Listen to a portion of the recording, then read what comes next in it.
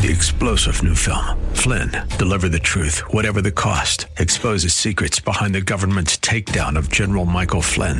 Flynn knew what the intel world had been up to. He ordered the first audit of the use of contractors. This set off alarm bells. He told the truth. He was the most dangerous person for Donald Trump to hire. They had to get rid of Flynn. Flynn, deliver the truth, whatever the cost. Available now. Watch it today. Go to salemnow.com. salemnow.com. You've done the right thing. You've done good, but you still get treated badly for it. So why is that? Let's talk about that today, here on Truth for Today.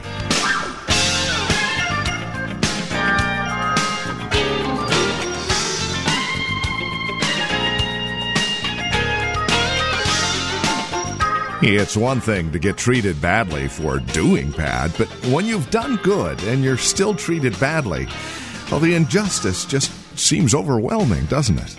Today, on Truth for Today, Pastor Phil Howard takes us back to the life of David as we take a look at how David responds to a similar situation. From Valley Bible Church in Hercules, join us here in 1 Samuel with today's broadcast of Truth for Today. Once again, here's Pastor Phil Howard. I'm going to speak today on when you're treated wrong for doing right. Have you ever been there? When you're treated wrong for doing right. We're studying the life of David. Chapter 18. David starts running for his life. He's anointed at age 12. They believe that he went and met the giant at age 17, around in there. After his victory, he comes into Saul's court and stays there for about 3 years. They approximate he's around 20 when he has to take off running for his life. And when you look at the narrative from chapter 18 through the rest of the book, David is running and running. And would you believe he runs for 10 years? He's anointed at 12. He said he's going to be the next king of Israel. And all of a sudden, like a Greek tragedy, it makes no sense on a human level. How can God's anointed, the man after God's own heart, be in exile and on the run for the next 10 years of his life? And all he's done is obey God, do God's will. And here he's chased down like a dog. If you tracked him, we'll just mention these things. In chapter 18, Saul tries to spear him twice while he's playing away the blues for the king. And so in verses 10 and 11, evil spirit comes on Saul and he throws the spear. Happened at least twice. David never knew it was so dangerous being a musician. And scary. Saul tries to kill David at the hands of the Philistines in chapter 18. He had told David he could have one of his daughters. But the daughter that he promised, he gave to another man. But Michal, one of his younger daughters, fell in love with David. But the king says, you can have her. I promise I'd give you a daughter for killing the giant. But I want to add a condition. You bring me a sack full of 100 foreskins from the Philistines. In other words, you're going to get killed in the process of paying the dowry. What a bloody dowry. He comes back with 200. But the plan was to get him killed trying to pay the dowry by killing the Philistines. So he's setting him up. In chapter 19, verse 9, an evil spirit comes on him, and once again he throws the spear, tries to kill David. In chapter 19, they seek to ambush his house. David escaped from the king through the spear, so he goes home. Saul tells us, man, let's ambush him at home. David told his wife, Saul, you happen to know that at this time David is a son-in-law. He's married to the king's daughter. And they made a mannequin, put it in the bed, and made like it was David, so David made his escape. And so he flees once again for his life. David winds up in chapter 22, hiding out in a cave, the cave of Adullam. He's in flight. He's hiding in caves. He's running like a dog. He's running like the most wanted list in all of Israel. Instead of promotion, instead of being honored as a national hero, the king is enraged at him and chases him. He winds up in chapter 22, verse 5, in the wilderness of Judah. He keeps fleeing. He winds up down at En-Gedi. And if you've ever been to Israel and you go to the Dead Sea, going down by En-Gedi is desolate. It's past Masada, right next to a wilderness. It's not where you want to go. But he's down there because there's all kinds of caves in the cliffs. He's hiding like a goat. He's running for his life. And by the time he goes to the cave of Adullam, 600 men join him. 600 losers. They're in debt. They're distressed. They're discouraged. Just what David needed when he was down. 600 hoods. 600 bad guys. He needs God's help, and the distressed are joined to him. Now, when Saul chases him, he brings 3,000 men. This is only one man he's after. 3,000 men to catch a 20-year-old young man. Well, he flees down to En-Gedi. Saul gets down there in chapter 24, and he goes into the cave, and David and his men are there, and David cuts off a part of his garment. Could have killed the king. The men are saying, God has put him in your hands. David says, God has not raised me up to kill God's anointed. I'll spare his life. Then after that, what does he get? Saul keeps pursuing him, and he pursues him to the land of Ziph, where the Ziphites are. And after that, he spares Saul once again. Then as the book goes on, Saul goes to the witch of Endor in chapter 28. 29, he gets involved in warfare. By the time the book ends, Saul dies on Mount Gilboa, falling on his sword, ending a tragic life. But all of the life he had left, he pursued God's anointed next greatest king of Israel. Why in the world would you do wrong to somebody that did so much right? The first answer to that question is success brings enemies. Because success stirs up the pride of those who don't have success. And here Saul has lost the anointing, as it were. He has lost the Spirit's enablement. He won't repent, but he knows he's missing something. And so in the vacuum of what he's lost, it's been replaced with a demonic spirit that just terrorizes him and comes on him and leaves him at will. So the first thing I see is that, David, your success has stirred up the pride and the envy of a man not right with God. And notice this, you pick it up in chapter 18, verse 6. When the men were returning home after David had killed the Philistine, the women came out from all the towns of Israel to meet King Saul with singing and dancing, with joyful songs and with tambourines and lutes. As they danced, they sang, Saul has slain his thousands, and David his tens of thousands. Now, had David killed tens of thousands? No. Had Saul killed 1,000? Not in chapter 17. He's too busy fretting over in the tent. For 40 days, they've been at a stalemate. He hasn't killed anybody, just the flies. He's been frozen. So it's just a song, and the song is full of exaggeration and hyperbole, because neither man had killed that. But it's a nice little ditty. And wouldn't you think that the king would just say, yes, God did use this young man. He delivered Israel. Let's give him his moment in the sunlight. All Israel, join me. Well, let's see what happened. Verse 8. Saul was very angry. This refrain galled him. They have credited David with tens of thousands, he thought, but me with only thousands. Jealousy is the child of pride. And when you're proud, you're jealous of everybody else that's doing as good as you. You don't mind if they do good, but not as good as you.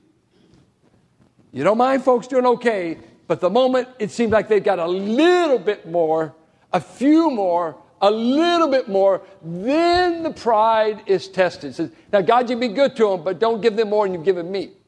And it's all right, God, if David kills a few of the troops, but let's be sure the song says, I killed the most, because my pride's at stake. That's the reason why the man starts chasing the innocent. The second reason is his imagination took over, and he begins to imagine evil. And when he begins to imagine David as an enemy, he impugns to him motives that David doesn't have. And notice how he impugns David's motive. He says, what more, verse 9, can he get but the kingdom? Saul, he's going to get the kingdom anyway, because God's going to put him in, but not right now. You don't have anything to worry about, because it's God's time clock that's going to put him in. David's not even thinking about a kingdom. He's just rejoicing that a giant was killed. David doesn't have kingdom on his mind. He's rejoicing. He's happy that Israel has been delivered.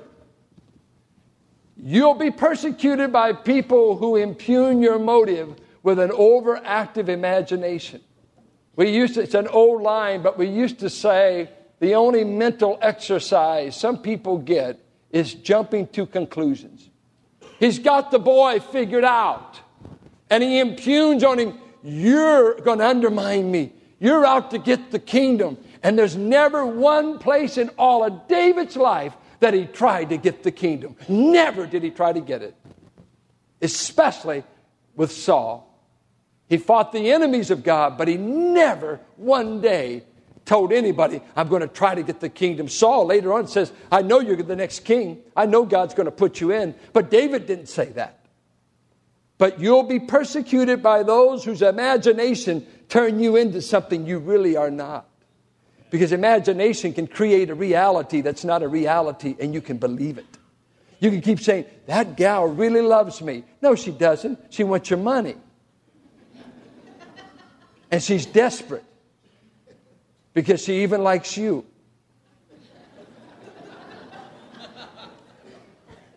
You get to thinking all the women are after you. Howard Hendricks used to say, Howard Hendricks, short man, bald-headed, he used to say in front of the class, he just bent over and said, if you think you're good looking, remember they lusted for me too. You're not that handsome, they're just desperate. But imagination, you get to imagining yourself to be the best, the greatest, everybody, you're important. Your imagination is killing you. And it was going to kill David, because the king imagined, when you're not sure of yourself, everybody looks like an enemy and a threat. And he's not sure of himself. So David is a threat. Men that are miserable look for someone to blame and someone as a rival. When you know where you are in God, you don't fear rivals, because God's will for you is certain. Well, another reason that he persecutes David, he's acting under satanic influence. The evil spirit would come on Saul, as we see here in verse 10. You find it in chapter 19. There's this terrorizing demon would come on the king and just attack him. And in a moment, he's doing stuff that, he's wanting to kill the boy that he loved. The boy is playing the music, and irrational behavior because he's acting under demonic influence. I always say the devil never attacks his own kids. He only attacks God's kids. And so he's moving the king to fight against one of Israel's greatest friends. He's attacking the wrong person. Never, if you like to fight a lot, never fight God's people. They're beat up enough. Fight with the devil. He'll be a match for you any day. But don't ever take on God's people. God won't stand by and do nothing. He will always protect his own. And so the king, he's under satanic influence, and then he's just clearly in sin. And he says that by the time David spares him the second time, he says, you know what? I've sinned against you, David. I've played the fool. I've erred greatly. You've been a much nobler man than I. Oh, I must show you that. I want you to see what he says when David spares him in chapter 26. And he says in verse 21, then Saul said, 26:21, then Saul said, I have sinned. Come back, David, my son. Because you considered my life precious today, I will not try to harm you again. Surely I have acted like a fool and have erred greatly. And David said to him back in verse 20, why is the king of Israel out chasing a flea, a partridge? One place he said, I'm but a flea and a dead dog. Why would such a great man as you, Saul, chase a dead dog? It is a pitiful thing in life to watch people chasing dead dogs, spending their life chasing what ought to be dead issues. We're at the Rio Theater, preached one morning, and I was walking down the center aisle there, and a woman came up to me, and she was nearly in a convulsive weeping and was very broken, and I sought to comfort her, and I said, what's your problem? What can I help you with? She says, I can't forgive him. I can't forgive him. And I said, who's that? My father. I can't forgive my father and everything.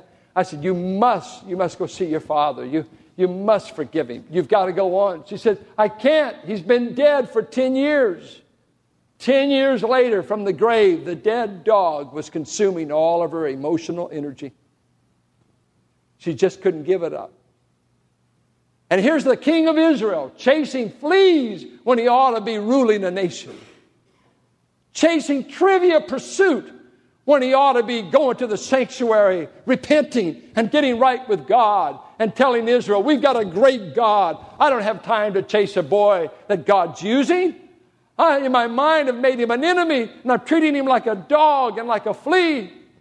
He's not my enemy. The enemy I'm dealing with is in my breast. It's my own heart. But when a person will not get right with God, it's amazing how many people they blame for their predicament. They'll find everyone to blame. We've sung it at times. It's old. It's from the black church years ago. It's me. It's me. It's me, oh Lord. Standing in the need of prayer. Not my mother, my brother, my sister, Lord. It's me we're talking about. Quit trying to straighten out everybody else. Straighten you out. Deal with you. You can't change your wife, and she hopes you'll find that out. She'll outlast you. They outlive us men. And they're going to get your wealth anyway. You can't. God's big enough for her. Is he big enough for you? So the king, he's made a problem that was not his at all. His problem was taking care of Saul, but he made David his problem. And David would have been the greatest blessing, the greatest asset, but he's doing a man wrong that's doing right. Well, David writes about these exile years. He goes on the run. And I just lift out from some of his songs what he had on his heart when he was on the run. Let's look at the lessons he learned. I think the first thing he learns, and that we all must get a sense of, we don't like this point, I don't like it, and that is that God often includes suffering before he ever promotes us to a throne. You see, Saul, God had no training experience with this Saul. The last thing Saul was doing before he became king was chasing donkeys. And I think he handled the people of God like he handled the donkeys, roughshod. God calls a shepherd boy that he's been dealing with from his youth, and he says, there's one thing lacking in your life. Your family hasn't treated you right. I'm going to put you through 10 years of almost impossible running, impossible circumstances, because I'm going to take you to school. And I'm going to teach you something about you and I, so that when you get the throne, you'll not be puffed up with the position, and you won't forget what I taught you on the run. We don't like the school of suffering, but it seems some of the greatest lessons we ever learn are learned there. You learn few lessons from promotions and possessions. You usually learn them from pain. And so David learns like Joseph of old. God gives a dream, and we immediately want to say, now it will be fulfilled. And God has this interlude with Joseph even of probably 10 to 15 years. That's why hope is a part of our faith. We're waiting to get what God's promised. I think of the Lord Jesus. He came. He's going to be God's king over the earth. But he first of all suffered. And he died on the cross. He has not yet set up his kingdom, but the suffering part's over. The part yet to come is the reigning, and he's going to do that someday. Well, I think something else that he finds out. David writes all these Psalms. Let's just lift out some verses from the Psalms and see what he had on his mind during these different trials. Turn with me, if you will. Psalms 54. Is the heater on? I know I'm hot, but I'd rather be metaphorically hot than fainting. It's so hot up here. Psalms 54. Now look at the heading. When did he write this psalm? When the Ziphites. Now this is a little later in the analogy, but we're going through the Psalms here. I'll pick them up chronologically. Really numerically. Watch. When the Ziphites had gone to Saul and said, is not David hiding among us? And he was, and guess what they said? We're going to turn you over to Saul if we can. You can't find a refuge among us because Saul will kill us. So he's in this jeopardy. He's on the run. Help me. I'm the giant killer. I've been in the army of Saul. I'm the sweet musician of Israel. They said, we're going to turn you over to Saul because we're not going to risk our life for you. And listen to what he writes. Just a little bit. Verse 4. Surely God is my help. The Lord is the one who sustains me. Verse 3. Strangers are attacking me. Ruthless men seek my life. Men without regard for God. God is the only one sustaining me in this exile run. Then he goes on. Psalms 56. Now this was written when the Philistines seized him in Gath, and he fakes being insane, and he goes to them, but they don't want him to be in their army. One time they don't want him in the army, they fear him. Another time he feigns insanity before the king. And so he's in enemy territory. They could fall on him any moment and kill him. And so it's a fearful thing. He was afraid for his life. And they look good because Saul is on his tail, so he runs to another enemy, and they take him in for a while, and then he says in 56:3, when I am afraid, I will trust in you. In God whose word I praise, in God I trust, I will not be afraid. What can these Philistines do to me if God doesn't let them anyway? All day long they twist my words. They're plotting to get me. Verse 8, Lord, record my tears. Write down. But then he comes back to it in verse 10. In God whose word I praise. In the Lord whose word I praise. In God I trust. I will not be afraid. What can man do to me? What word of God was he holding on to? I think he's holding on to this word. Son, you're the next king. Son, this is Samuel. I speak God's word to Israel. Israel doesn't have a Bible in their hands yet. Listen to me, son. God has chosen you to be the next king of Israel. Not to be a dead dog, not to be killed by Saul. I'm telling you, son, hear me. This is the word of the Lord. You're God's next king. But Lord, I'm surrounded by enemies. I'm surrounded by Philistines. I've got an insane king chasing me, and I've done nothing wrong. Surely you made a mistake through Samuel. He didn't say this. He said, your word I praise. I'm going to cling to it when I'm among my enemies and I'm about to go down. You said, Lord, I'm your child. But I won't be afraid because I'm going to trust God's word. I want to tell you, dear friend, some of you don't read your Bible very much. That's your business. But I'll tell you this. When you're afraid, God's people have run to a word from God. And this is Truth for Today with Pastor Phil Howard, the ministry of Valley Bible Church here in Hercules. As we conclude our time together today, we would invite you to contact us if you have questions, comments about the broadcast. Maybe you have a question about your own walk and relationship with the Lord, or a prayer request. We'd love to hear from you. Please get in touch with us today. Now, we have a couple of ways to do so. The easiest might be simply visiting our website, truthfortodayradio.org. You can drop us an email. We have other means of contact that you'll find there at truthfortodayradio.org. We also have a lot of resource materials available for your growth and relationship with Christ. Our design and desire is to see that you grow in Christ, grow according to His knowledge and grace. Any way we can help, well, that's why we're here. So stop by truthfortodayradio.org or simply give us a call. 855-833-9864. Again, you can reach us at 855-833-9864. Please bear in mind as you contact us that this is a listener-supported ministry. As you link arms with us financially, we're able to continue the ministry here on this radio station. Prayerfully consider how you might get involved in the ministry of Truth for Today, won't you? 855-833-9864 or write to us. Our address is 1511 M. Sycamore Avenue, Suite 278, Hercules, California. The zip code is 94547.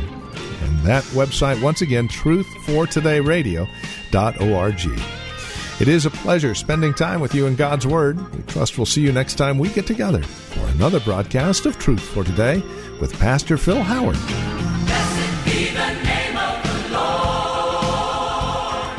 Blessed be the name of the Lord. Blessed be the name of the Lord Most High. 3-star General Michael J. Flynn, head of the Pentagon Intelligence Agency, knew all the government's dirty secrets. He was one of the most respected generals in the military. Flynn knew what the intel world had been up to. He understood its funding. He ordered the first audit of the use of contractors. This set off alarm bells. The explosive new documentary, Flynn, Deliver the Truth, Whatever the Cost, uncovers the facts behind this scandal. Flynn told the truth. He was the most dangerous person for Donald Trump to hire. I find out the worst enemy that I'm going to face in my life is right here in America. They took my assessment and they wanted me to change it. And I was like, I'm not changing it. They had to get rid of Flynn. With in-depth interviews, archival footage, and never-before-seen personal records of the man behind the headlines. I just felt like I was drowning. Flynn, Deliver the Truth, Whatever the Cost. Available now. Watch it today. Go to salemnow.com. salemnow.com.